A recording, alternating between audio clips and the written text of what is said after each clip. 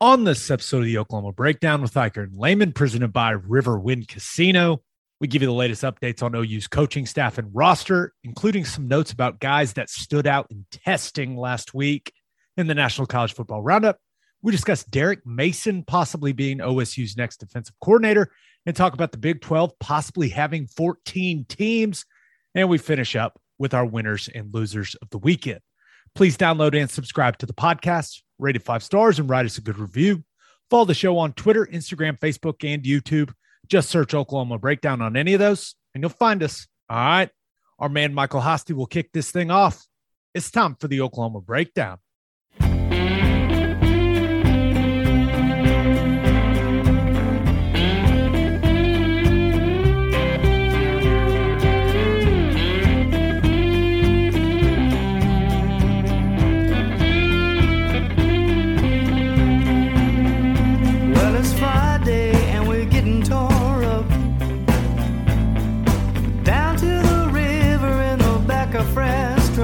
Remember I asked you, you said it was all right.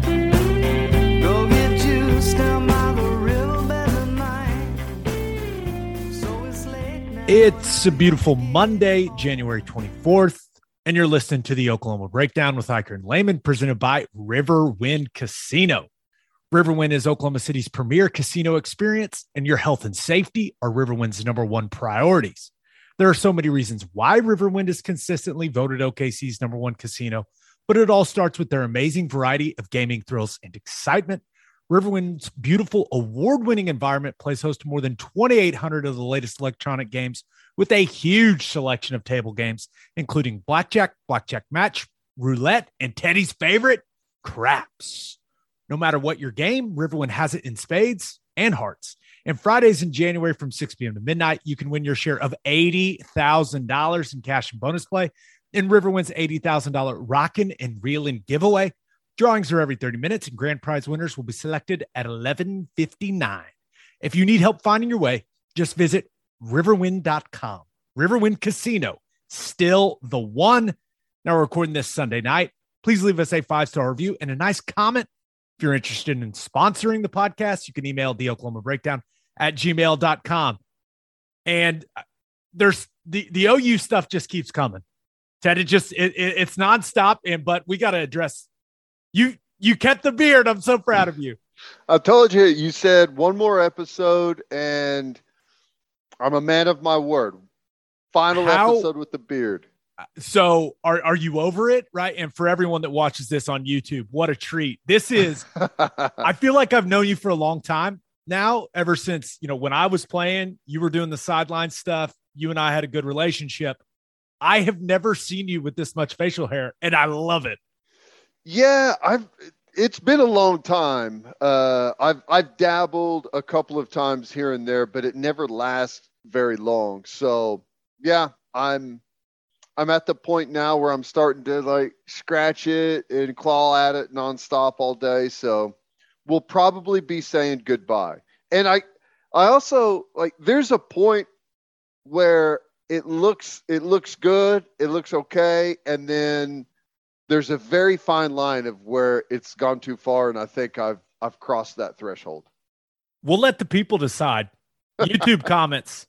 Let them know. Let them know. Let me know. Okay, OU stuff. Let's start with the staff like we usually do. Okay, according to Football Scoop, Oklahoma is set to hire Eastern Michigan special teams coordinator Jay Nunez. He will reportedly assist with special teams from an off-field position. And love this. First of all, he's an Oklahoma guy from Alva. Let's go. I love it. But I feel like special teams has been your biggest annoyance over the last several years. So, man, you got to be excited seeing this. Oh my gosh. Yeah, it's frustrating. And I am excited that there's going to be some resources dedicated to it because to be honest, if you go back and look at all of our games, I know I've said it a million times, but almost every single game we lose has a special teams gaffe, bad punt, bad return, something bad in there that is a major impact on the football game. And, sometimes we're able to overcome those, but a lot of times we're not. So I think with not a whole lot of emphasis and not a whole lot more time dedicated to it, but I think there's a really good chance that Oklahoma can become elite at special teams and turn it into a major strength of theirs instead of what has either been a wash or a weakness. Yeah. And when you think about it, Ryan Doherty was a guy that played a significant role when it came to all the phases of special teams. He's now at USC. So bringing in Nunez, this feels like that fills that void. And also, let's not forget Brandon Hall, who's going to be coaching the safeties, who, has had a relationship with Venables for forever. He's also been a special teams coordinator. So you've got all of these coaches have had a role in special teams one way or another. Oh my gosh, we're watching the Chiefs. Speed option with the Belldozer. Okay, sorry. He was running like under center. He got under center. I'm sorry. We're recording this during the fourth quarter of the Chiefs-Bills game, which is a horrible idea. I don't know why we're doing it. But so were they treating it like he was going to do the snap up the middle? Yep, and he got under center and ran speed option, and it did not work. But it wasn't. He pitched it. He didn't really press. I don't know. We're distracted. We're all over the place. But you look at what a lot of these coaches have done special teams wise. Position coaches are always contributing to the special teams side of things. But now you've got guys that have been special teams coordinators, that have had that full responsibility on their shoulders. And I feel like having a couple of those guys on a staff, like that's really valuable, man. There's no doubt about it. But it all has to start at the top. The head coach has to, not just as a talking point, but it needs to be ingrained in the culture and in what they do, that special teams matter. And that's the way you win football games. And it's been a big complaint of mine, but I think I heard this the other day on Toby's show. There was not one return for a touchdown under the Lincoln Riley era at all on special teams. That's insane. Like, that's to have by far the best roster in a conference for that entire span, to have 0 kick returns for touchdowns. It's inexcusable. We've got to return to having that be a threat. Yeah. And not only kick returns, but punt returns, right? Like that is, I'm trying to think of one, and there's probably a good reason I can't think of one, because it didn't happen. We had like Stogner had a blocked punt for a touchdown. Like, we've had some situations like that, but not a kickoff or a punt return. Yeah. That's not the way it's supposed to be when you've got better players than all the teams you're playing against. I agree. That is, you talk about weaponizing special teams all the time, and they need to get back to doing that. Okay, another staff addition. I promise I won't go straight squirrel like that. Or I don't promise that. It could happen again. I was about to say, don't say something you can't guarantee. That's true. OU reportedly has hired former Nebraska and Vanderbilt head strength coach James Dobson as an assistant strength coach on Jerry Schmidt's staff. And anytime you can get a guy that was a head strength coach at Nebraska, that's a good get, man. And I talked to some guys that played at Nebraska when he was there, and I have gathered a couple of the best quotes from a few of the guys I've talked about. So this one, right off the bat, asked him about Dobson. He said, "You guys just got an absolute stallion. He's the man." So that was encouraging. He's a stallion. I like that. Another guy said, "I would get all my NFL offseason programs from him. He is the ultimate culture setter." That's good. That's, in my opinion, that's what your strength and conditioning program is for. And then my last favorite quote I got was, "If you work hard and are not a slap, he's the coach you go sit in his office and bullshit with as an older guy." Nice. Yeah. Um, that whenever you can build a relationship to where you can start to engage with some of the coaches a little bit, that's whenever it starts to be really fun, playing football and stuff. And it takes a while to get there. In the right environment, it should be very hard to get to that point, right? Very few guys get to the spot where they're comfortable like that. But no, that's good. And I'll say this, man, the one thing about Nebraska that's always been the case, those dudes are strong, like incredibly strong. And I'd say that that's been a weakness for us. We've had some good speed spread throughout our football team, but in my opinion, we are not anywhere close to being strong enough. So I'm sure he's going to bring some of that down here with him. Yeah, and it sounds like he's a guy that's going to be a nice balance to Schmitty, right? And I'm not saying good cop, that, bad cop going on. I don't know, because a couple of the guys I talked to were like, dude, Dobson will absolutely get after you if you're not doing things the right way, which is exactly what you want a strength coach to be. But yeah, having Jerry Schmidt back as your head strength coach and then adding a guy that has this type of experience, I mean, it feels like the strength and conditioning component of things, it's going to take a big step quickly, right? Or at least, yeah.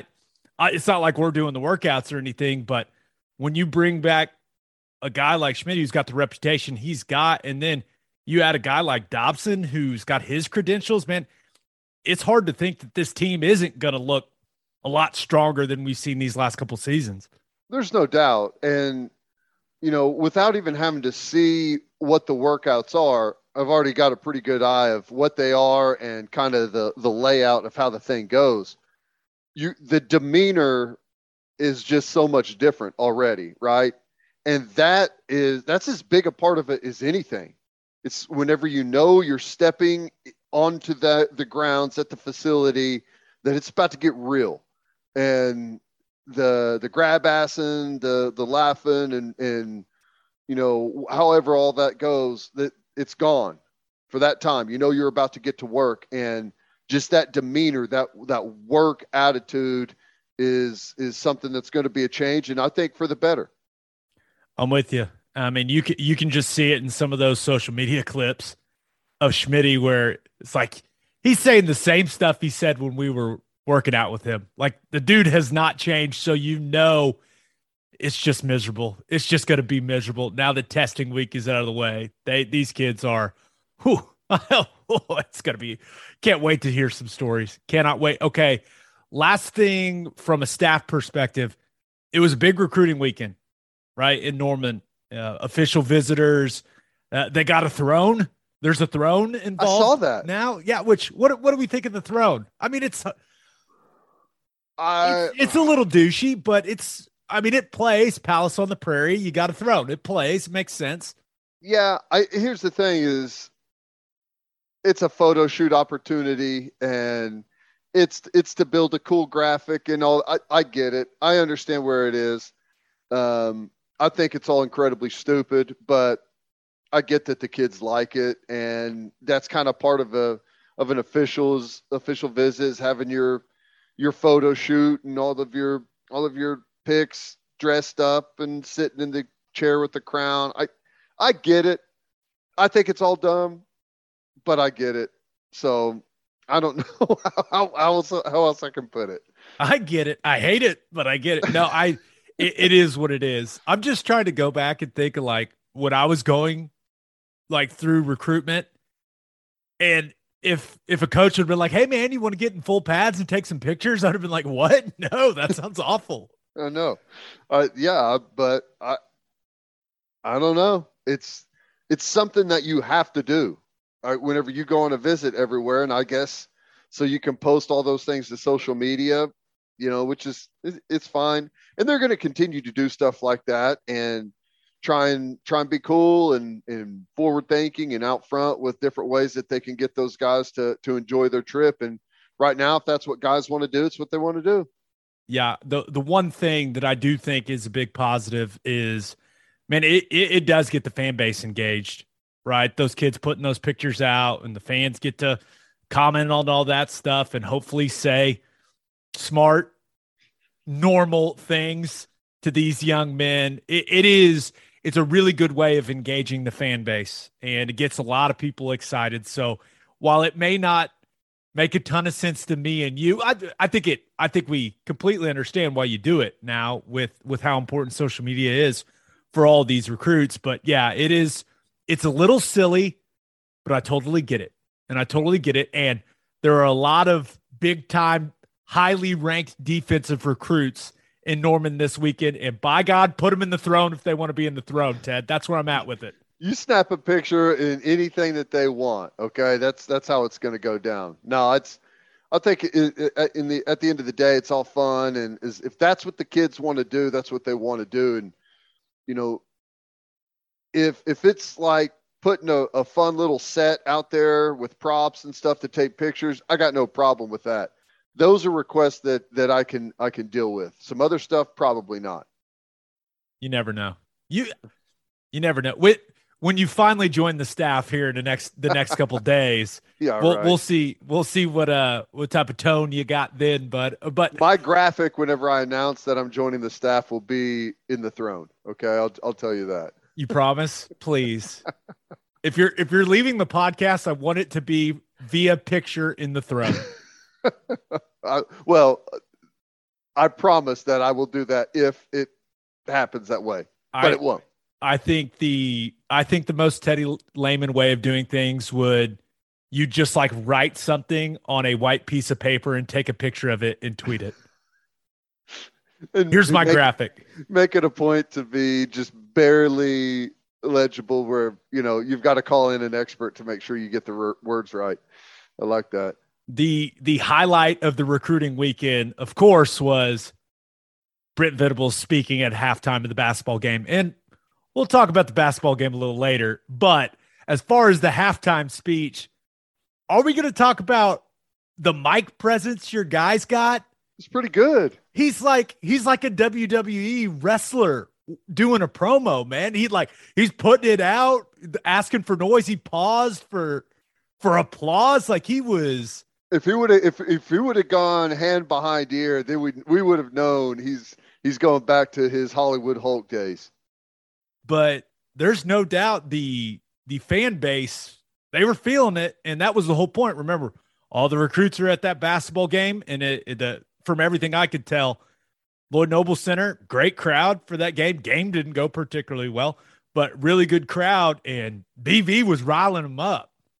We just need to get him his own music to where, like, whenever all of a sudden that guitar riff hits or whatever it is, everyone knows that's BV's music.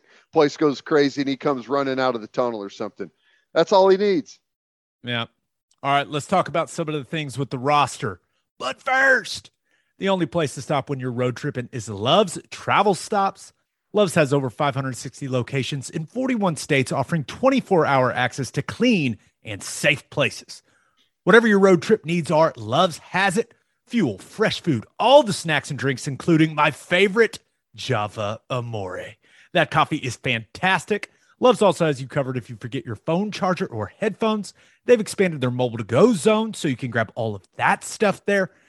Make sure you download the Love's Connect app for exclusive offers from today's most popular brands. The Love's Connect app also includes a route planner and store locator.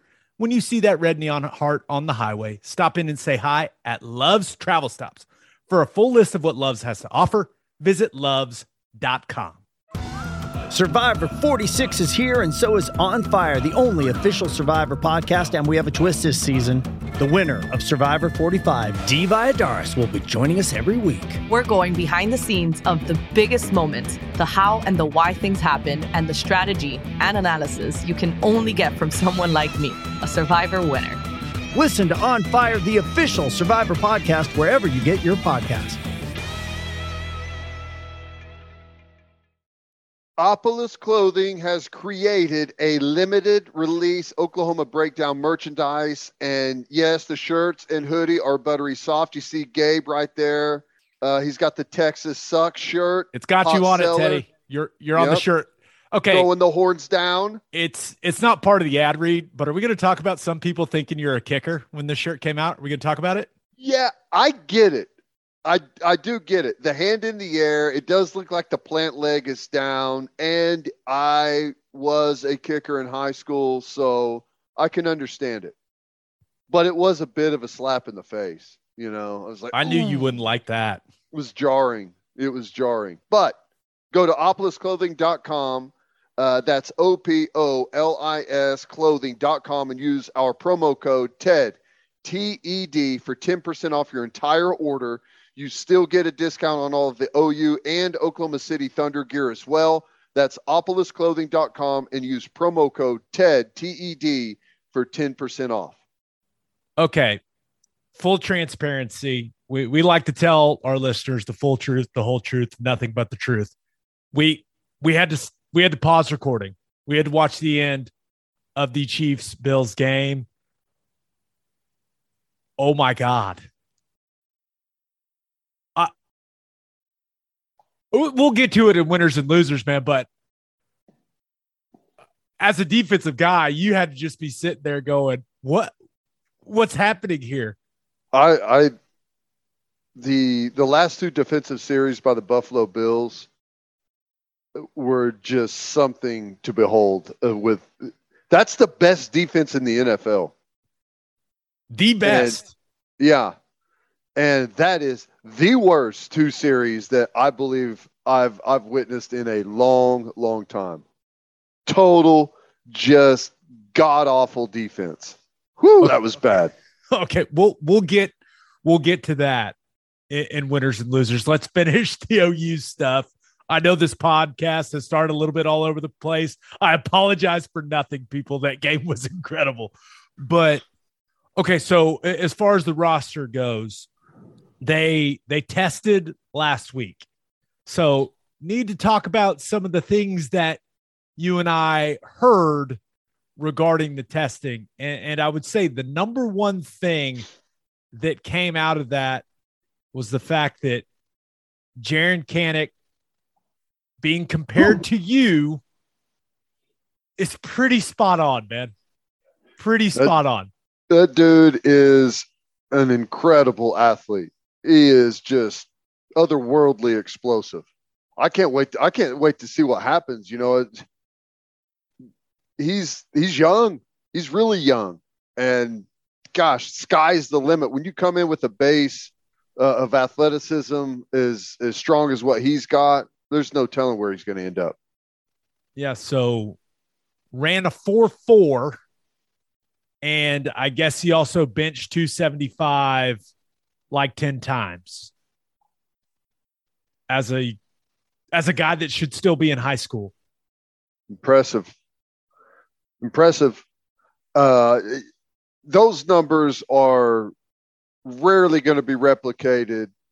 I mean, you're going to have some really strong guys, but to be able to come in early and probably be almost the fastest, probably right there as the fastest linebacker, and probably right there close to as the strongest linebacker. It says two things at the same time. It says, wow, this kid has an unbelievable start. And the other thing it says is, we got to get faster. We got to get stronger at some of these position groups. But you cannot take anything away from that. Those are fantastic numbers. And this is what we'd heard. Yep. So seems like Kanak's off to a good start. One of the other guys that really impressed, Javante Barnes, was told that he looks very explosive, especially at his size, had nearly a 40-inch vert. So and Kennedy Brooks was a really, really good college football player, right? And I can't wait to see how his pro career goes.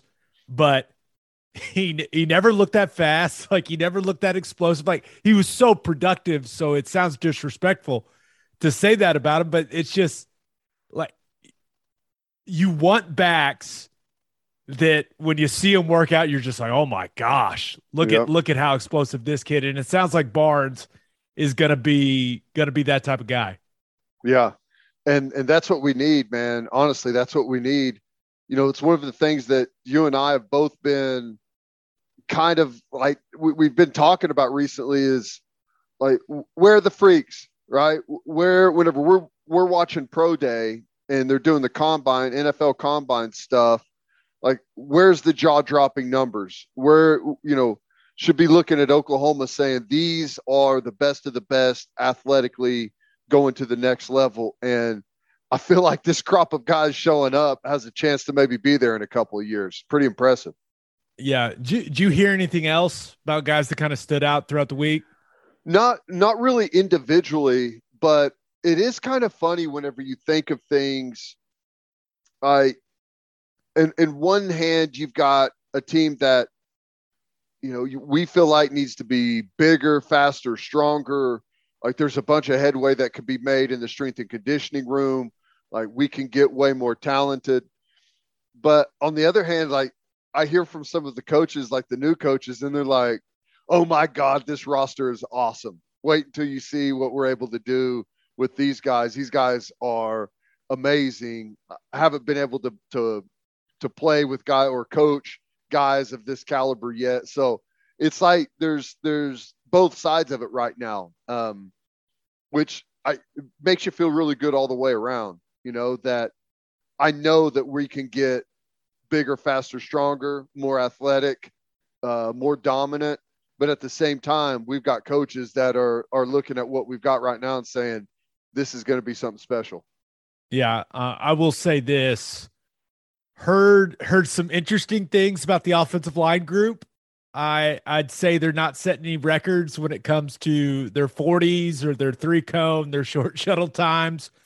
But the new strength staff was very interested to see where they were at, right? And the way that Jerry Schmidt goes about it is, if you're an offensive lineman, you put 315 pounds on the bar, and you see how many times you can bench press it. And I never thought that was the best representation of strength for an offensive lineman. I always thought power clean was more important. Hey, throw 315 on power clean, see how many times you can clean it. Like that is what I always took more stock in. But Schmidt wants you to be able to bench 315 10 times. And I'll tell you, I never got there. Got close, but never got there. But it's pretty simple. I would say the general consensus out of the O-line testing stuff is the offensive line needs to get stronger. That was everyone I talked to, that was like the number one thing. O-line's got to get stronger. And I will say, bright spot, Bray Walker hit 315 like 11 times. Bray Walker's passing the test because he wants you to hit it 10. But other than that, few guys hit 5 or 6, including Anton Harrison, which I was surprised by. That's good progress for him. But yeah, I think this is something we all knew already, that this offensive line, they've got to get more athletic. They've got to get more explosive. They've got to get stronger. And luckily, they've brought the man in for the job to get him there. But yeah, I would say, and then I was told the disappointment in some of the strength numbers maybe carried over to the hurdles, to a jumping over hurdles session later in the week, Ted. And you know how that could get real bad. That thing could get derailed quickly when you got the big boys jumping over the hurdles. Oh my God. That reminds me of, did you guys ever do like the metal hurdles? Like yeah. The low hurdles? Yeah. That was something, because like we do the single leg over the hurdles. And if you clip a foot, your teeth are about directly in line with where the next hurdle is. That was some dangerous work going on. And I imagine they're going to be getting into some of that stuff. But I kind of feel bad, but not for the offensive line, knowing what it's going to be like if, some of these, I'm not going to say they were disappointed, but like Schmitty has already found the weak spots for that position group, and he's gonna grind on them. It's gonna be a difficult winter. I think you're right.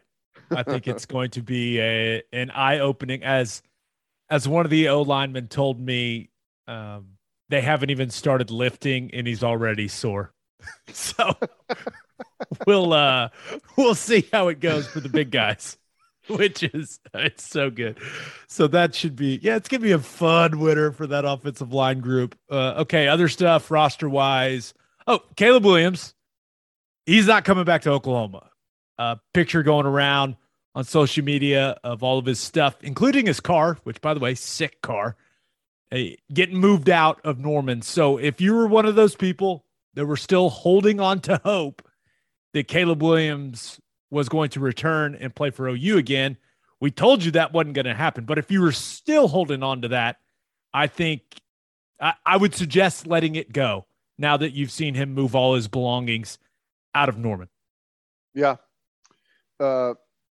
It's done. I don't know where he's going to end up, but I get the impression that this whole thing has not played out like the Williams family expected. And I think there was a big, I think they felt like they were going to end up at Oklahoma. But I think I don't know. All I'm saying is I'm glad this thing is over for Oklahoma anyways. I guess everyone else is going to continue to be drug along this whole offseason. Who knows whenever he makes a decision, but I'm glad it's over, and Sooner fans, the team, the coaching staff can officially move on and not be held hostage the entire football program by one player. Yeah, you've made it pretty clear that you haven't been a huge fan of how this whole thing has gone down, and we'll always have the Texas game. We'll always have the Texas game with Caleb Williams. I always appreciate that young man for that, but wish him the best of luck wherever he's headed. Yeah, probably should have splurged for the covered trailer for the car, though. That's a nice ride. That's expensive. Don't want rocks kicking up and hitting the windshield. You know what I'm saying? You don't want rocks. You don't want weather. But it is a nice ride. QB1 on the license plate. I like that. Oh, is that what it was? Oh, yeah. I'd say get that thing out of town. Don't leave it sitting there too long. Okay. Oh, we no. got some crazy fans. That's true. We do. But hopefully they wouldn't vandalize his property. That's not right. Don't do that. Don't do that. Don't listen to Teddy, people. Don't you can dare. buy shoe polish, I think, at Walmart. So stop by. Okay. Last thing, as far as the Jackson Dart update, some people are saying his girlfriend has put some stuff out indicating he's going to Ole Miss. We knew Ole Miss was going to be a serious player in the battle for his services, but nothing official yet, as far as I know. How pissed would he be if through all of this, they haven't let anything out? They've played it really close, and then his girlfriend goes and dumps something on like an Instagram page or something to take all the glory away. He'll be fine. He'll get do? over it. He'll probably find a new girlfriend too. Not worried about probably him. So. Starting quarterback at an SEC school. I think he'll be just fine. One last thing. We need to clear up some drama. Remember the Nick Bonito tweet, right? That called out guys for going to USC after they were bitching about the coaches when they were at OU. Well, it's become pretty clear that he was talking about Latrell McCutcheon and not Mario Williams. The reason I know that is because Mario Williams wanted everyone to know that Nick Bonito was not talking about him. And then Latrell McCutcheon basically embraced. He was like, yeah, it's me. I don't care what Nick says. So and this is something we talked about. Latrell McCutcheon has signed at USC. He's there. That's like the last guy I expected to end up at USC. Like it seemed like there was issues damn near all season long between him and the coaching staff. And I mean, it was weird. Like he would play and then he'd just kind of disappear. I don't know, man. But yeah, I thought that was really interesting. Yeah, I said it whenever he initially went in the transfer portal. I was like, well, I don't think we have to worry about this one going to USC. He was pretty vocal about some of the stuff that went on throughout the season. But shocker, off he goes. I wish him the best of luck out there at USC. Yeah. All right, let's get to call your shot. Ask you guys the most important thing that happened for OU football this weekend. I love this first response. It comes from Tiffany Jones on Twitter, who says, nothing wrong with guys, coaches, former coaches, and fans coming out to support Joshua. Ted, did you see that video of the kid at Alcott Middle School in Norman? Yeah, I did. Getting bullied? That first of all, just ridiculous. Just absolutely ridiculous. Should never happen. And I'm pissed off that people didn't step in sooner. It sounds like that kid has been picking on this kid for a long time. But I did think it was really cool to see all the people on social media put something out of kind of supporting Joshua. I think, a sixth grader, autistic sixth grader there at Alcott Middle School. So a bunch of attention has been brought to this, and that young man's getting a ton of support. But, man, what the hell? What is wrong with people, man? I don't know. I don't know what causes kids to lash out like that. And since when do people walk? Like, when does that happen in a classroom like that? You know what I'm saying? Like, I can understand. It's not that I'm not condoning anything, but you understand that, like, between classes, during like lunch, whenever there's less supervision, whenever stuff like that goes on, like in the middle of a classroom, I don't know. I don't know. Be better. Everyone involved, parents, students, everyone, be better. Yeah. So that was I thought that was a great response to the call your shot, because that was cool to see a lot of people in the OU community, show support for that young man. This other response comes from John Shoup, and he says, one more shot at Gentry Williams. Clearly 5-star Oklahoma kid, but how about the little loophole where he gets to take a couple of officials because of the new staff? I thought that's obviously Venables and the new staff are going to want him in again, but didn't know you could do that. Didn't know that was in the rules. I didn't either. I think they feel good about it, but I guess you never know until it's all said and done. And I know they've got one more week of recruiting right now, and they're hard on it. They're canvassing the country right now, seeing as many guys as they can, just because they, getting a late start on everything. So this is a really important time for the coaching staff before it goes dead, I guess, until after spring ball's over. So next week is really important, not just for wrapping up this year's class, but seeing as many guys as they can. So yeah, I think he's legit. I like him a lot. So if they're able to land that one, that's big. And I'm telling you, the local push is going to be big, and it's going to be real for Venables and the staff. Yeah, it's already clear with them, going to the coaching convention, all those things, that they are putting a bigger emphasis on locking down the state of Oklahoma. And you and I are two guys that have been bitching about that for years. Some of the most talented guys, whether it's the Tulsa area, the Oklahoma City area, the guys on the west side of the state going other places, it just can't happen. Got to lock it down, baby. And it seems like Brent Venables and this staff, they are making that a point of emphasis, which I appreciate, because I know this sounds bad, but playing at OU, I've always believed it just matters more to the Oklahoma kids. It just does. Yeah.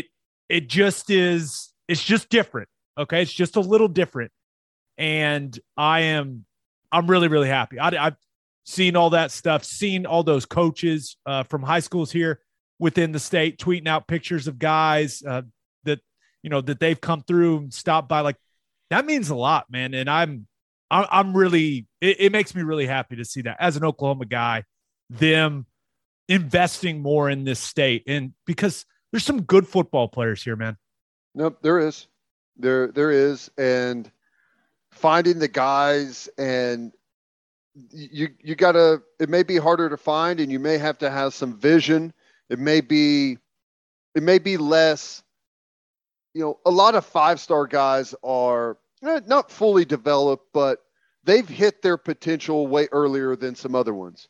So some of the hard duty out there is finding guys that may not be rated as high right now, but have the ability to develop into what you would consider a 5-star talent. It's just going to take them an extra year or 2 or 3. So it's more difficult, but those guys are out there, and you've got to have a certain mix of, all out athletes, highly recruited guys, and program guys from around here that are going to do absolutely anything and everything they can to get on the field for OU. Yep. All right. Birthday shout outs time. Woo! And the first one you're going to like. Happy birthday to the Bowden kids, Keegan, Brooks, and Olivia. Happy birthday. Happy birthday, Olivia. She had her party, went off without a hitch. It was nice. They are Teddy's neighbors. So happy birthday, Bowden kids. Bonfire birthday party, Gabe. Can't beat it. Nice. Very Goldsby of you guys. I like that. All right. Happy 12th birthday. A late submission, though, but he got it in. Happy 12th birthday to Levi Lindsay. Happy birthday, Levi. Happy 17th birthday to Evelyn Guston. Happy birthday, Evelyn. Happy 22nd birthday to Leanne Porch. Happy birthday, Leanne. Happy 23rd birthday to Harry Johnson and Ben Neighbors. When I read Harry Johnson for the first time, I was like, I'm being pranked here. And then I was like, Ben Neighbors seems like a legit name. So Harry Johnson and Ben Neighbors. Happy 23rd, boys. Happy birthday, Harry and Ben. Happy 30th birthday to Allison DeLess. Happy birthday, Allison. Happy 38th birthday to Ashley Condit. Happy birthday, Ashley. Happy 39th birthday to Jamie Liddell. Happy birthday, Jamie. Happy 40th birthday to, this is all I got, Fat Tony. Happy 40th to Fat Tony. Happy 40th, Fat Tony. Happy 40th to Chris Stanley. Happy 40th, Chris. And Chris, let us know how that gender reveal goes. Birthday and finding out the gender of his first child. How about that? Congrats. Happy 46th birthday to Jason Bolding. Happy birthday, Jason. Happy 61st birthday to Mary Kirby. Happy birthday, Mary. Happy 65th birthday to Nick Rutherford. Happy birthday, Nick. Happy 70th birthday to Ralph Best. Happy birthday, Ralph. Do you think they're ever going to stop sending so many? I don't think so. Happy 77. We've created a monster. I regret everything. I regret this so much, but people love it. Happy 77th birthday to Joe Holt. All right, Joe. Happy birthday, Joe. Happy birthday to Bridget McKinley. Happy birthday, Bridget. Happy birthday to Patrick Clark. Happy birthday, Patrick Clark. If that's the Patrick Clark I know, awesome guy. Keep storming fields, Patrick Clark. Been heard that's a hobby of yours. Congrats to Cayman Watkins and Andrea Gerstenkorn. Gerstenkorn, what a name. Yeah. Happy birthday, Cayman and Andrea. I love that putting Gabe to the test. It's not their birthday. They got engaged, but hey, it's okay. It's okay. And congrats to Katie Stortz-Karam for qualifying for the Boston Marathon. Big time. Woo, that is big. Congratulations, Katie.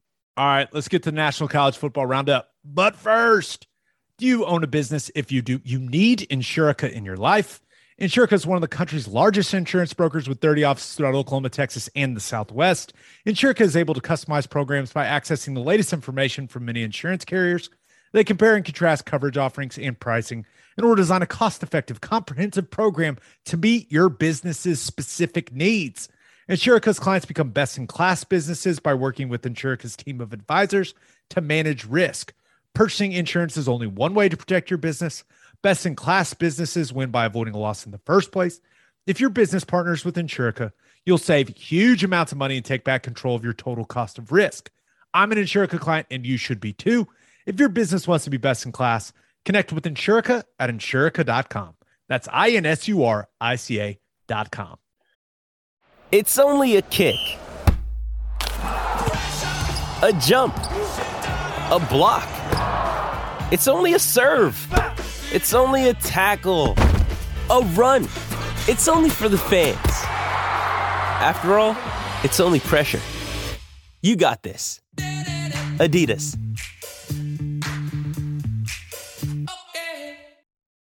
Guys, winter is here, but the weather doesn't matter because it's always hard seltzer season, and there's only one hard seltzer that we drink on this podcast, and that is Sonic Hard Seltzer from Coop Ale Works. It's perfect for any occasion. We drink it in the hot tub, by the fire, and at the tailgate. You can buy 12 packs of the iconic Sonic drive-in flavors like cherry limeade and ocean water, or you can grab a citrus variety pack or a tropical variety pack. Find it at your local grocery, convenience, and liquor stores. Okay, so an interesting story here locally. Derek Mason stepped down as the defense coordinator at Auburn, and there's a whole lot of buzz that he is going to be Mike Gundy's next defensive coordinator in Stillwater. Now, the people that I've asked, they've said that nothing is official. As one guy put it, the relationship hasn't been consummated yet. I thought that was an interesting way of putting it. But so I guess the deal is not done quite yet, but let's assume it does end up working out, Ted. I feel like this whole thing may say more about Brian Harson's future at Auburn than anything, right? It doesn't sound like he's got a ton of support down there, but for Mike Gundy, man, you lose Jim Knowles, one of maybe the best defensive coordinator in college football, depending on who you ask, and you lose him to Ohio State, and you're able to lure a well-respected guy like Derek Mason, who is the coordinator at an SEC school, a guy that was an SEC head coach. And I know it was Vandy, but he was an SEC head coach for 7 seasons. Like this feels like a pretty significant get for Mike Gundy. I think it's probably more of an indictment on Harsin than anything, but this seems like a really solid hire if it ends up going down. Yeah. And it's tough on both sides. Harsin, it does feel like he's not getting a lot of support there. And boy, if there's a school that's ready to pay a big buyout, we know it's Auburn. They love paying big buyouts. It's their favorite. But Mason to Oklahoma State, I think, is great. But I also feel like it's a one-year stop. You know, I almost feel like he's overqualified for that position to some degree. And this is something that you've got to deal with in big time college footballs. When you make the right hires, there's a chance that those guys are going to upgrade and go somewhere else. But that's the type of people that you got to bring in. So if Gundy's able to land that, I think that would be really nice after losing Knowles to Ohio State. He's going to have different personnel to work with than Knowles did, but nonetheless, that's a legit hire to bring onto your staff. There's no doubt. And I'm with you. Like it certainly feels like a stepping stone for Derek Mason if he ends up taking the job. But with everything they've lost defensively, right? I mean, you look at losing Jim Knowles, and remember, I said he's considered by some as the best defensive coordinator. Brent Venables is a head coach. Now I can see some OU fans hearing me say that and be like, whoa. Brent Venables is a head coach now, people. So everyone just relax.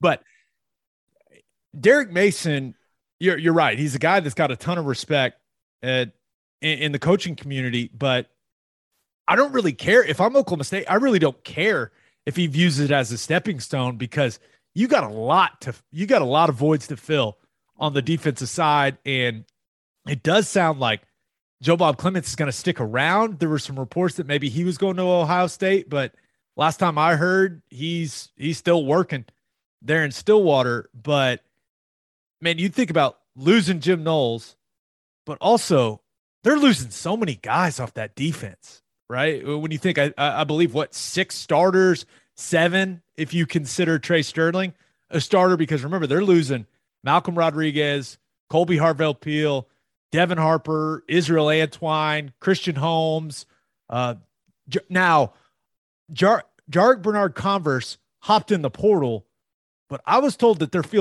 feeling pretty good about him actually sticking around in Stillwater. So we'll see what happens with that. But you're losing a bunch of big-time contributors off that defense and your defense coordinator. So it's not like Derek Mason's walking into a perfect situation. But, man, if you're Mike Gundy, you can convince him to take the job. I feel like that's a hell of a win. No, it is. It's big. And that's just that's what you've got to deal with. Oklahoma is going to have to deal with that. I think possibly with Jeff Lebby, but you bring in the best talent you can. And if you lose those guys to head coaching jobs, that means they're doing what you asked them to do, right? That's just that's how this thing works. If you come in and you have a bunch of success, you get offered good jobs. So that's just part of it. So you can't let that deter you. You can't bring in less qualified people because you're worried about losing high quality people. That's not the way things operate. You got to continue to bring in the best talent that you can, because, people start to see that, hey, this is a spot where you can go have success and turn that into a head coaching job if you're a coordinator. So I think it would be a nice move by Gundy if he's able to pull it off. Yep. All right. This is something that we didn't have time to talk about on the last podcast because we were running so long, but we definitely got to touch on it. There's a report from Dennis Dodd that the Big 12 is engaged in plans to split into 2 7-team divisions beginning in 2023 amid realignment. So this obviously assumes that OU and Texas don't want to pay a massive exit fee and get out of the conference earlier in that. So it's an assumption that the Sooners and the Longhorns will stay through the entire Big 12 media rights deal that ends after the 2025 season. So if you're counting at home, that would be 4 more seasons in the Big 12 for the Sooners, starting with the 2022 season. This also assumes that BYU, Cincinnati, Houston, and UCF would join before the 2023 season. So we'd get 2 years of a 14-team Big 12. The most important place to start probably is this going to happen? Like, is this – because I never – if you would ask me 6 months ago, I never thought that OU and Texas would stick around for that long. But some things have changed since then. No, it's not going to happen. I don't think it's going to happen. Number one, and maybe you can clear this up, I was under the impression that the buyout lapses after, because they have to give 18 months of warning, right? And then once the 18 months is up, doesn't the buyout expire? Or is that not right? I am not a contract attorney. I also don't work at the NCAA. But that would seem correct if like 18 months, but I don't think you can still leave early. I still think there's a penalty if you leave early. Like if you give notice, that's like, okay, hey, just let you know. Right. But I don't know. That's a great question. I don't know if that reduces your buy. Someone listening to this will know the answer to this. Let us know. Get in contact with us. Let us know how that works. And the other thing I remember from this whole deal is as soon as a conference engages people in bringing in more teams, that the grant of rights deal that you have currently is dead. Like, it's over. And since the Big 12 went out and tried to bring people in, then like, I guess what I'm saying is I don't know where the buyout situation is going to be, but I don't expect Oklahoma to be sticking around for a 14-team Big 12. But if it does happen, I guess I'd be fine with it. A little bit of new blood for a year. I'd be okay with that. It would be kind of fun because when you think about think about OU going to the SEC, and the same can be said about Texas, because there's a lot of mystery right now surrounding college football playoff expansion. With the season Texas just had, right? Steve Sarkisian, I bet you he wouldn't mind some time to get the roster in order before they make the move to the Southeastern Conference. OU's gone through the coaching change with Brent Venables. I'm sure that BV wouldn't mind a few years to get the roster in order and to build it up the way that he wants to, and to get that culture he wants to get established, completely established. It does seem like, compared to what we thought in June, where we're like, maybe the OU's in the SEC in 2022. It does feel like the brakes have been tapped a little bit, and everyone's just kind of assessing the situation, because it feels like there's more realignment coming, and I think everyone is wondering what it's even going to look like. So I would love for OU to get to the SEC as quickly as possible, but as far as being competitive when you get there, I don't think it would hurt for Brent Venables to have 2, 3, even 4 more years to build this thing up before they make the move. Now, I have no idea what's going to happen, but I know that they're pushing the SEC, like the move to the SEC, hard on the recruiting trail. So who knows? I mean, it's kind of out of all of our control. So I don't know. The only person that knows, I think, is Joe C. And, the interesting part of it is, like, I don't know when any of this was ever going to see the light of day. Like, they may have been planning on staying through to 2025 all along, but, A&M got wind of it and figured they were going to go ahead and dump it on the national media and blow the whole thing up. And they did. And here we sit. So, like, I don't know what the original plan was. If the original plan was to wait things out, well, I'm guessing that is probably where you're going to see this thing go. But if it was going to be a rip the Band-Aid off, surprise move, off we go.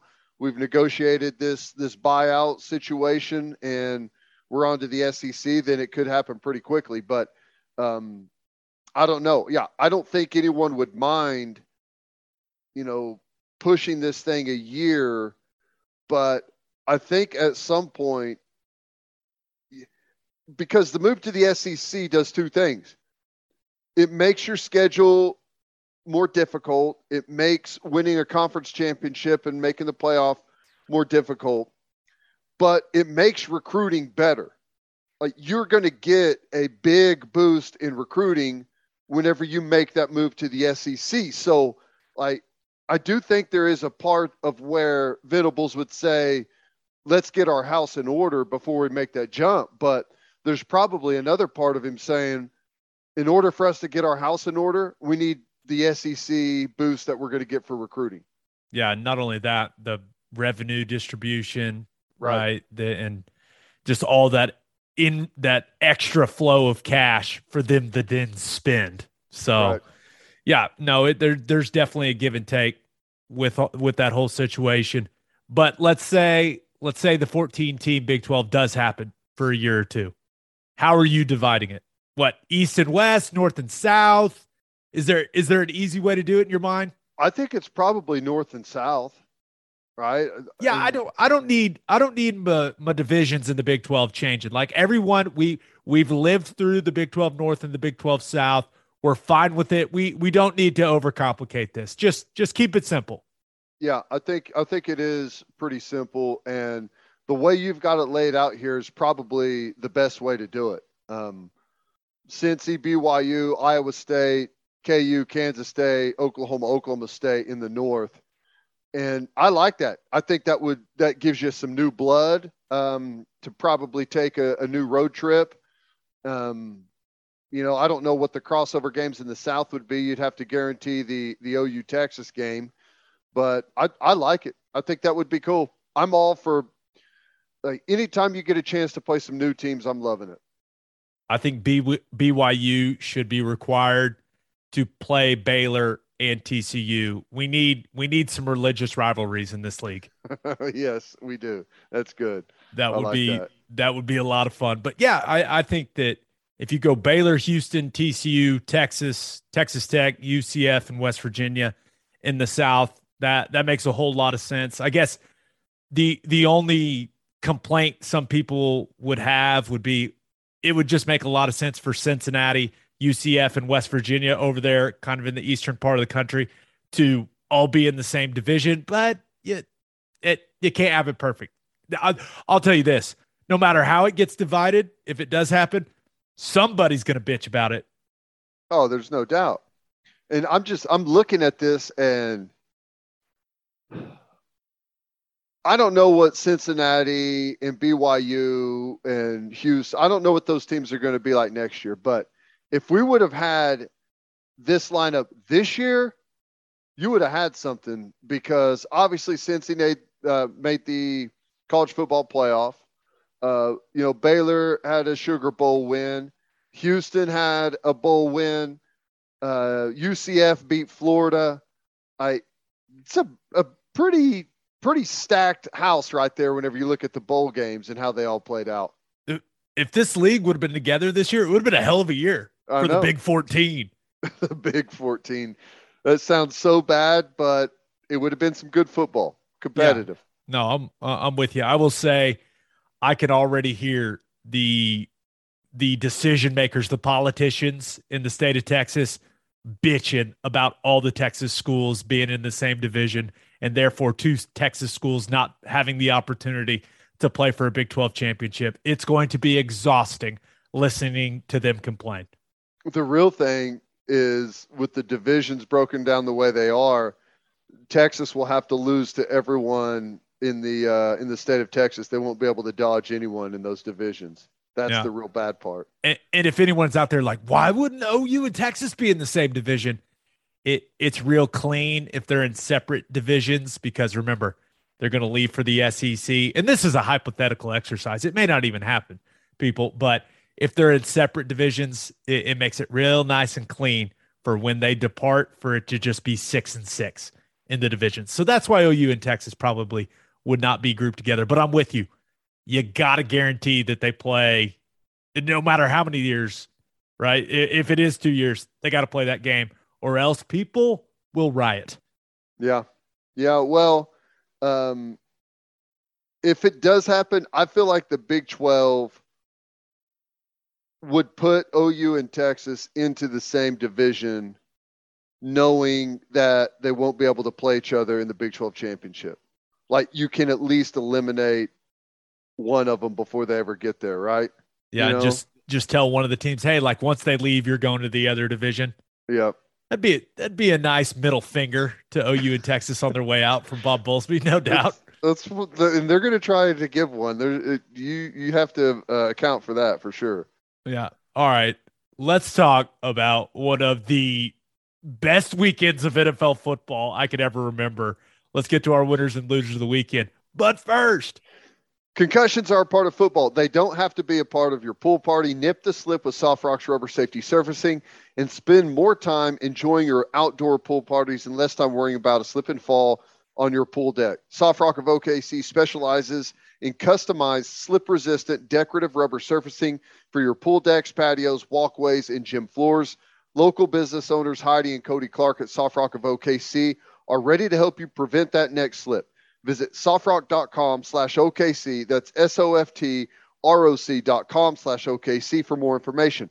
The Clarks also own The Driveway Company. The Driveway Company has tailored solutions to eliminate all of your driveway problems. They can repair cracks, clean and seal your rotting grass-filled joints to prevent water damage, ultimately saving you thousands of dollars in future repairs.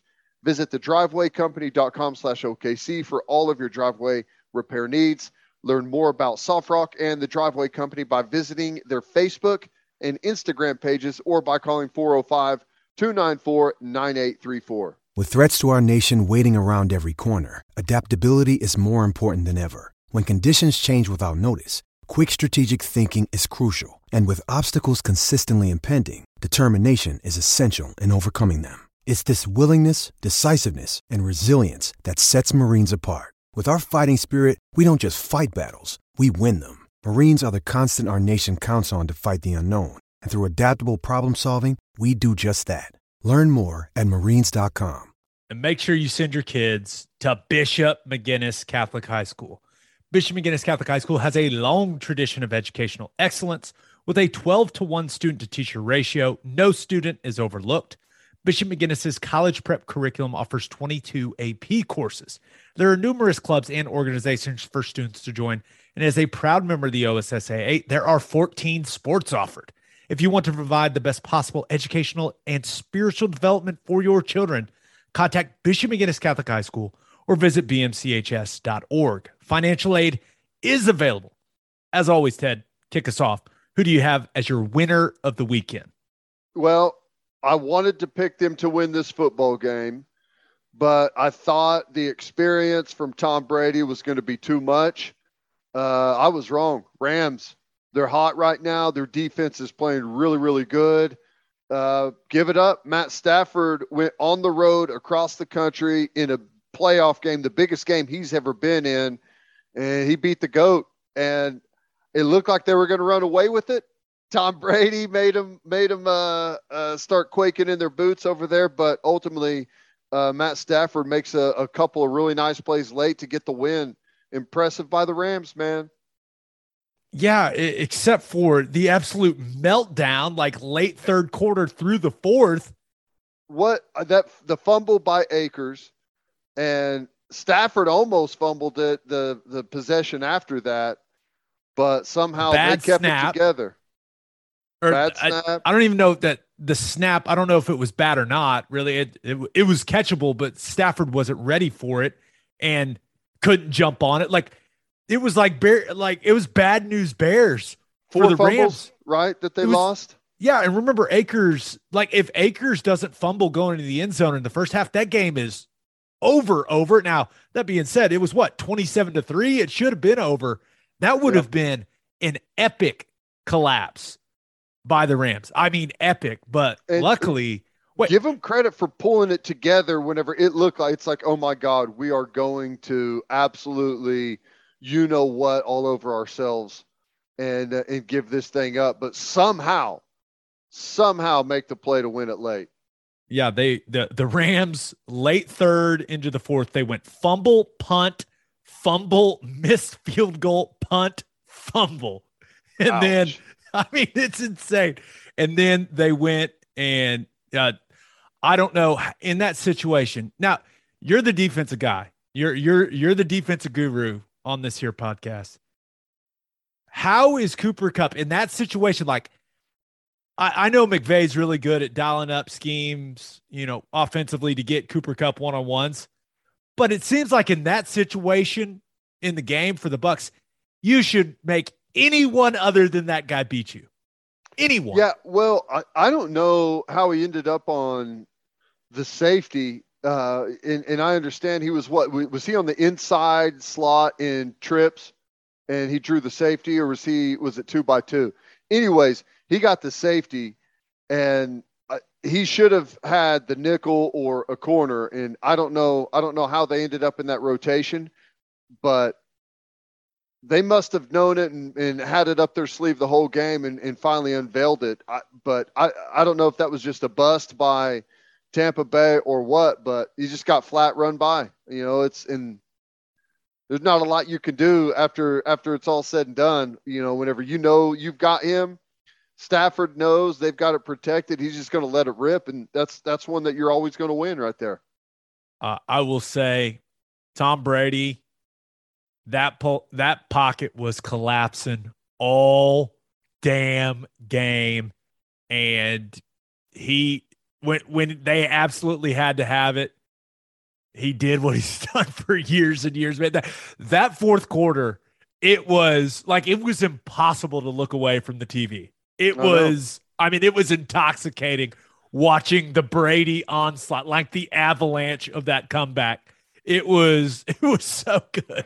Got Gronk a couple of plays, touchdown to Mike Evans, and it's like, that's what I'm saying. Like, give the credit to the Rams for being able to come out of that thing, because it looked like a total death spiral, and that's, on the road in the playoffs, that's why you want to be at home. But The only playoff team to hold serve at home was the Chiefs.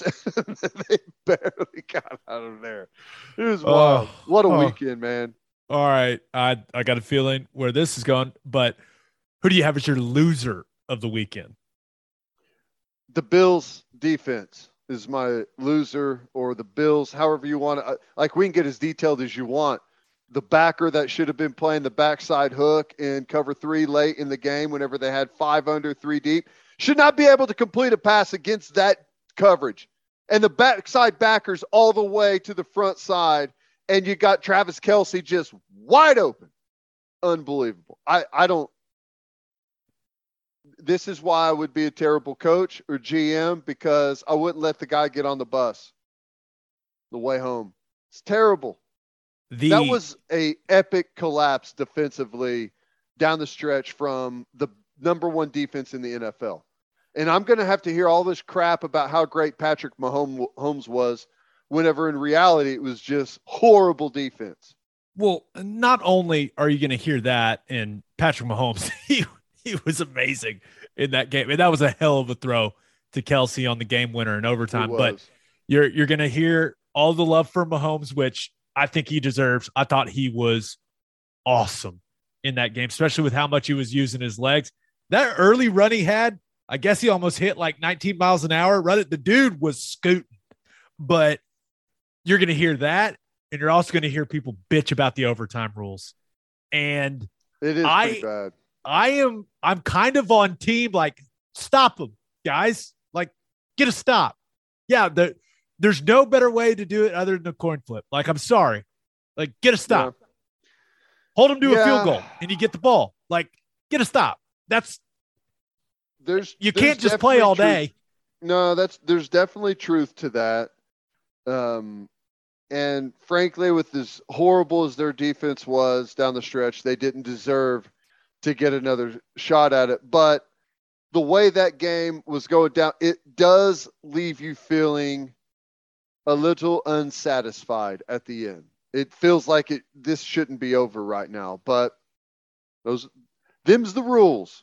Can I say something and hopefully not receive too much judgment for it? I can't guarantee that. The Bills, remember, there's 13 seconds left when they kick the ball off. Mm-hmm. I thought they should have squib kicked it. I did too. I was shocked that they did what they did, kicked it deep. I'm so glad you didn't get mad at me, because there's going to be some OU fans that hear that. Like, you hear squib kick now. Squib! Still, no, never squib. Yeah, as long as you don't squib it directly into the guy in the front line, you're okay. Correct. I was shocked at that. Well, because there was 13 seconds. Like, this is the reality of the situation, is that Bills defense. Like, by the way, Gabriel Davis, that is the most unexpected, great performance I can remember on a football field at like any level. How about that play call too? You got Diggs on the backside of 3x1, and he's the inside guy. And they run I think it was like a dig, inside release dig with Diggs, and then just that skinny post buying the safety on the backside with Diggs and throwing it away from leverage. That was a really cool play, dude. An absolute cannon from Allen. It never got over like head high. Well, not only that, the route, Gabriel Davis made that dude. No, I'm not talking about the game. I'm talking about the one before the game that we all thought was the game winner. He made that corner fall. The first of 3 game winners. Yeah. Did you see the stats about the last 2 minutes of the game? 3 lead changes, 1 tie, 25 points scored in the last 2 minutes of regulation. Allen and Mahomes in the last 2 minutes combined for 3 passing touchdowns and 221 passing yards. That's crazy. That's what I'm saying. That's my only thing with the overtime rules, is like, it didn't feel like it should have been over at that point, but oh well. I will say, hook player. Let's go. An all-time performance by Josh Allen. I thought he was awesome. He led him in rushing. Well, if they could play the backside hook, we wouldn't have to see another TikTok dance from Patrick Mahomes' brother in celebration. But how can you leave Travis Kelce that open in that situation? And this, you can whine about the overtime rules. You can whine about whatever you want, but the reality of it is that the Buffalo Bills were 13 seconds away from going to the AFC Championship game, and they let Patrick Mahomes go, 55, 56 yards in 9 seconds? Yeah. And that's what happened. If you want to go win a Super Bowl, you want to go to the AFC Championship game and go to the Super Bowl, don't do that. Don't let that happen. Pretty bad. Pretty bad. All right.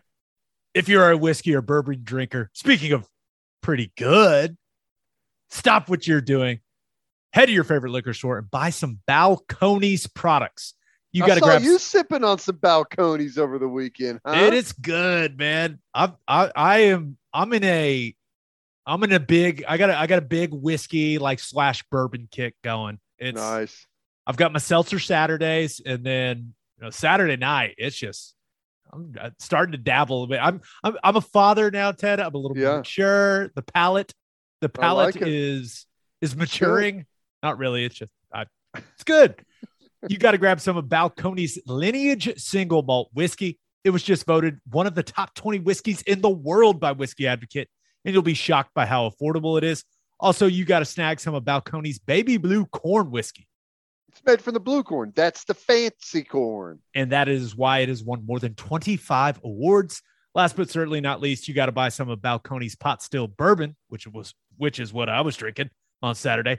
Its big flavors make it the perfect bourbon to drink year round. In 2012, Balcones Single Malt won the Best in Glass competition, beating brands like Johnny Walker and Macallan. It became the first American distillery to win the competition. This stuff is the real deal, people. If you love great whiskey and bourbon at a great price, then Balcones products are the only way to go. The whiskey may be made in Texas, but the owners are from Oklahoma. To find a liquor store that has it, visit balconesdistilling.com. This episode is brought to you by Hyperice, the leader in advanced warm-up and recovery technology. They have tons of innovative products, like Venom-heated wearables to help soothe sore back muscles, Normatec compression boots to speed up recovery and increase circulation, and Hypervolt massage guns to improve mobility. Loved by athletes like Naomi Osaka and Erling Haaland. Try them yourself. Get 10% off your order with the code MOVE at Hyperice.com.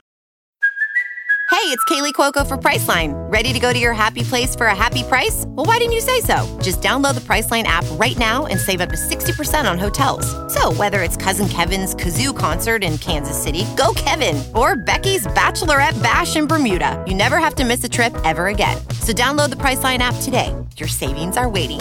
Go to your happy place for a happy price. Go to your happy price, Priceline. And make sure you bank at First Fidelity Bank. First Fidelity Bank is a full-service financial institution based in Oklahoma with tailored solutions for all your personal and business needs. Checking accounts, saving accounts, home loans, and much more. They do it all. Whether it's online banking from your computer or mobile banking from your phone, everything is stress-free with FFB. Making mobile deposits, paying bills online, and moving money to different accounts could not be easier. First Fidelity Bank also provides free ATMs worldwide, making banking convenient wherever you are. They also give back to the community. FFB donates a total of more than $500,000 to local charities and educational foundations. Make your life easier and go bank at First Fidelity Bank. Visit FFB.com for more information. Okay, for my winner of the weekend, thought about going with Hawaii football. Hired Timmy Chang. Let's go. How about that? I think Timmy Chang, I think he was in Detroit for a cup of coffee whenever I was there. Nice. Well, did you see all this stuff with June Jones? He was like, no coach would ever take this job they just offered me. And I don't know what they offered Timmy Chang, but he was like, I got it. I'll do it. I love it. That's awesome. But for this is going to hurt. I'm warning you. This is going to hurt your soul. Okay. My winner of the weekend, NFL kickers. NFL kickers. Your favorite humans. Let's start in Cincinnati. Let's start with Evan McPherson from the Bengals. Rookie buries a 52-yarder as time expires on the road In the cold. in the cold to beat the Titans and send the Bengals, yes, the Bengals, to the AFC Championship game. And the best part about it, I guess he went up to the backup quarterback. They were standing by the heater before he went out there to kick it, and he goes, well, looks like we're going to the AFC Championship game. Which is an incredible story that Joe Burrow relayed to everyone on the podium after the game. But that's awesome. It's awesome, but that's a rough loss for Tennessee, Ted. Man, that was so many mistakes. So many mistakes. Now, they sacked Joe Burrow 9 times and lost. Crazy. Sacked him 9 times and lost. And credit to Burrow for just taking that beating and still making some big-time throws in that game. Joe Mixon with a big touchdown run. That was really nice. And ultimately, this game will be remembered as a microcosm of Ryan Tannehill's career, basically. I mean, it was the most Tannehill game of all time. Like, he just has an incredible throw in the clutch to A.J. Brown for the touchdown. You're just like, oh, my gosh, that couldn't be better. But then 3 interceptions. I mean, 3 picks, and they all came at just horrible times in the football game. Had one on the first play of the game. Then they were inside the 10-yard line. Now, that was a hell of a play by Hilton jumping up and batting him to himself. But then it looks like the Titans are going to try to kick a game-winning field goal, and it's laid out of his hand. I don't even know how good of a decision it was, but it gets intercepted, and they end up losing the game because of it. I mean, just an absolutely brutal performance for Ryan Tannehill. Brutal. I don't know how much. Like, I think Tennessee, just their style, how they play, that it wasn't a good thing for them to have a bye. Maybe I'm wrong about that, but just that's kind of why I picked Cincinnati, just because they were kind of the hot team. But all that being said, Tennessee had plenty of opportunities to just take a stranglehold on that football game, and they wouldn't do it. Too many mistakes out there, too many turnovers. Credit Cincinnati, man. It's a lot of fun to watch a young team that hasn't been there go out there and have that type of success. It makes it look like these guys are actually enjoying themselves out there, and it translates so good for the sport. Yeah, I will say, I know there's a lot of discussion about Vrabel going for 2 so early in the game. You got Derrick Henry, and you got to get 6 inches. You like your odds, right? And the same thing happened when he went for it on 4th down. It's 4th and 1. Now, maybe you should have handed it to Deontay Foreman. My goodness, that dude just runs like he is mad at the world. But, yeah, they got stuffed in a couple of short yardage situations with Derrick Henry, and Tannehill was kind of a disaster. That's how you lose a game you should have won. That's how you lose a game when you sack the opposing quarterback 9 times and Jeffrey Simmons completely dominates the game like I predicted he would. It's ridiculous. We can't add anything to that. Okay. Tannehill, picks, turnovers, man. Just a reminder, the reason I'm so worked up, number one, the Tennessee Titans employed me at one point, and Cincinnati Bengals did not. And not only did they not employ me, I worked out for them. They told me I had the best workout by far, and then they didn't sign me. So I hate the Bengals. Like, I literally told a guy to F himself and walked out. Like, it was not fun.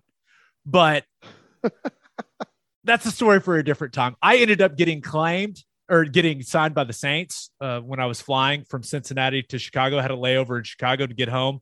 And when I landed, I had a bunch of text messages like, do not get on the plane. You're going to New Orleans. I was like, wait, what? That's awesome. I was down in the dumps. Didn't even spring for the Wi-Fi, Ted. That's when you know it's bad. Yeah. Well, thank God you didn't get signed by Cincy, right? Yeah. I got to get my heart broken by Stephon Diggs on the Minneapolis Miracle play. That was fun. That was a great memory. Yeah. It was fun. Last game. Last football game. that game. Really? Yeah, retired after. Wow. Yeah. Okay, we're off course. Wow. We're off course. We got to Okay. get back on track. The loser of the weekend. Oh, wait. We didn't even talk about Robbie Gould, did we? No, we could skip that if you'd like. and go Nah, on to- let's stop because I got to keep showing some love to kickers. Let's keep this train rolling. Another winner of the weekend, Robbie Gould, 45-yarder. Guy kicked in Stowe in the cold all those years in Chicago. The San Francisco 49ers go to Lambeau and beat the Green Bay Packers, and this game sucked. I don't want to hear it like, yes, it came down to a field goal at the end, but this game sucked. I did think both defenses played well.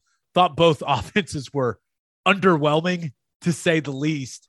Well, yeah, the 49ers put up a whopping 6 points offensively and won a playoff game on the road in Green Bay in 0-degree weather.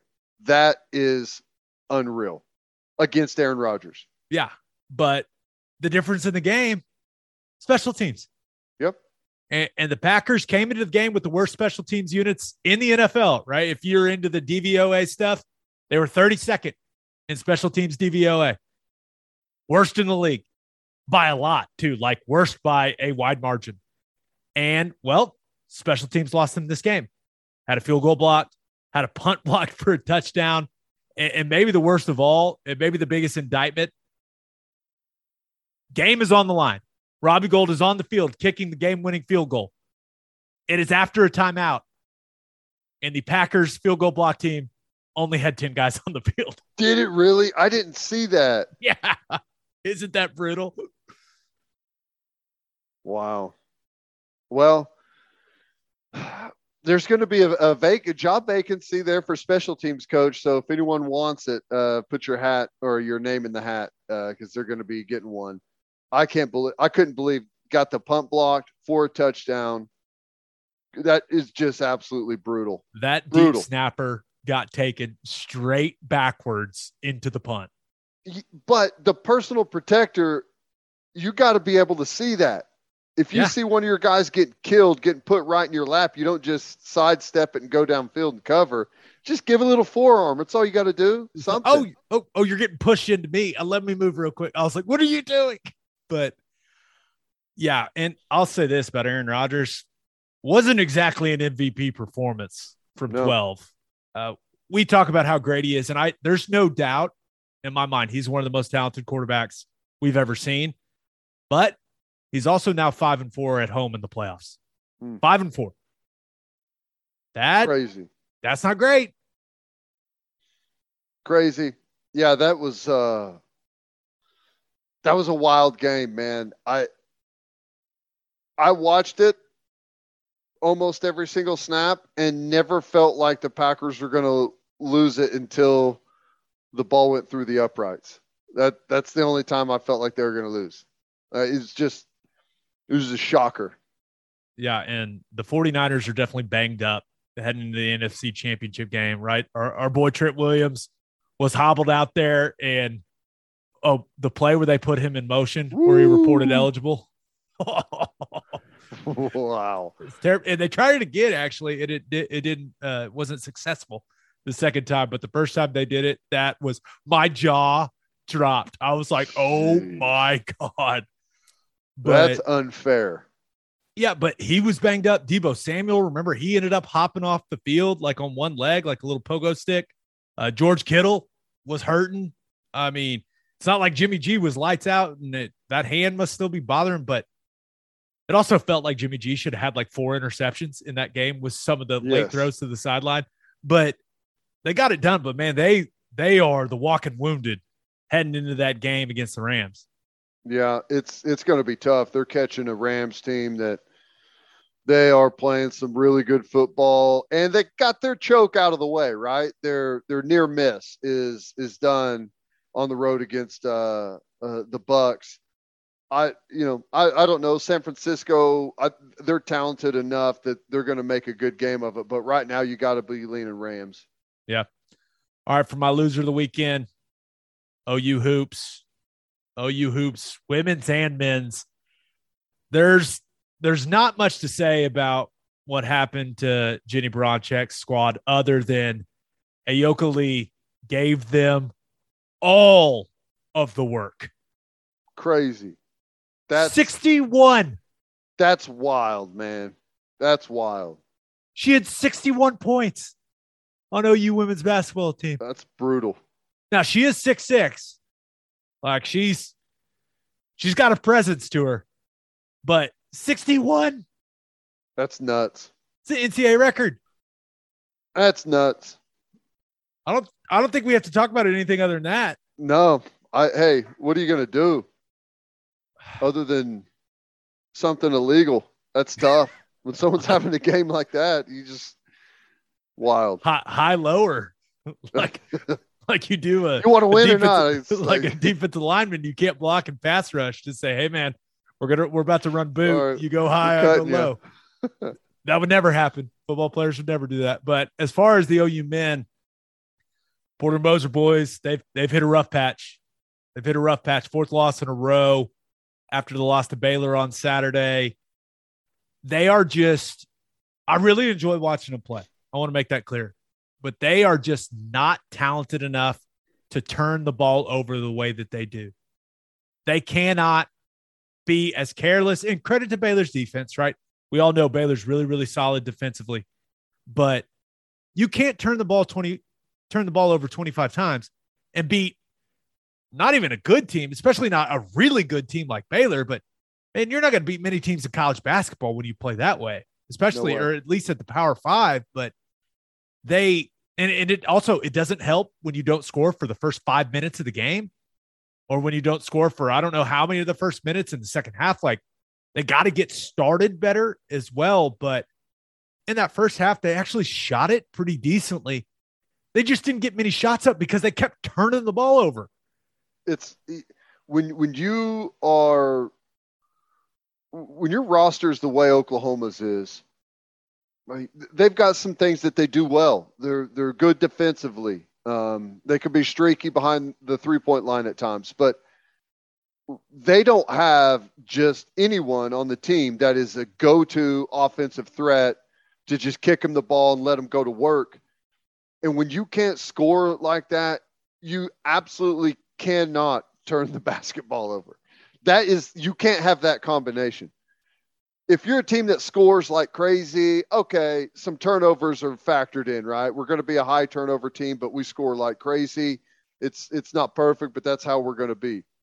If you can't score like crazy and you turn it over 20 plus times, you're not going to win. You're not going to. Yeah. It doesn't matter really if you're playing Baylor or anyone else. You're not going to win very many basketball games like that. Yeah. Even with the bad start to the first half, all the turnovers and the bad start to the second half, somehow, and maybe that crowd, the energy in the building had a lot to do with it. I don't know, but somehow they still had a chance in the last 6 or 7 minutes, but they just couldn't close that final gap with Baylor. And I guess the few plays that stand out in this game, Tanner Groves, strong jaw, flying knee to the head from Matthew Meyer. No call, somehow a no call. He gets teed up after it. He should be pissed. And that was actually a big swing, like a momentum swing in that game. Because remember, 4-point possession for Baylor. And what we had just cut it to either 3 or 5, right? It had just cut it to 5. 5. Flying knee to the head. Which should have been a penalty. Absolutely.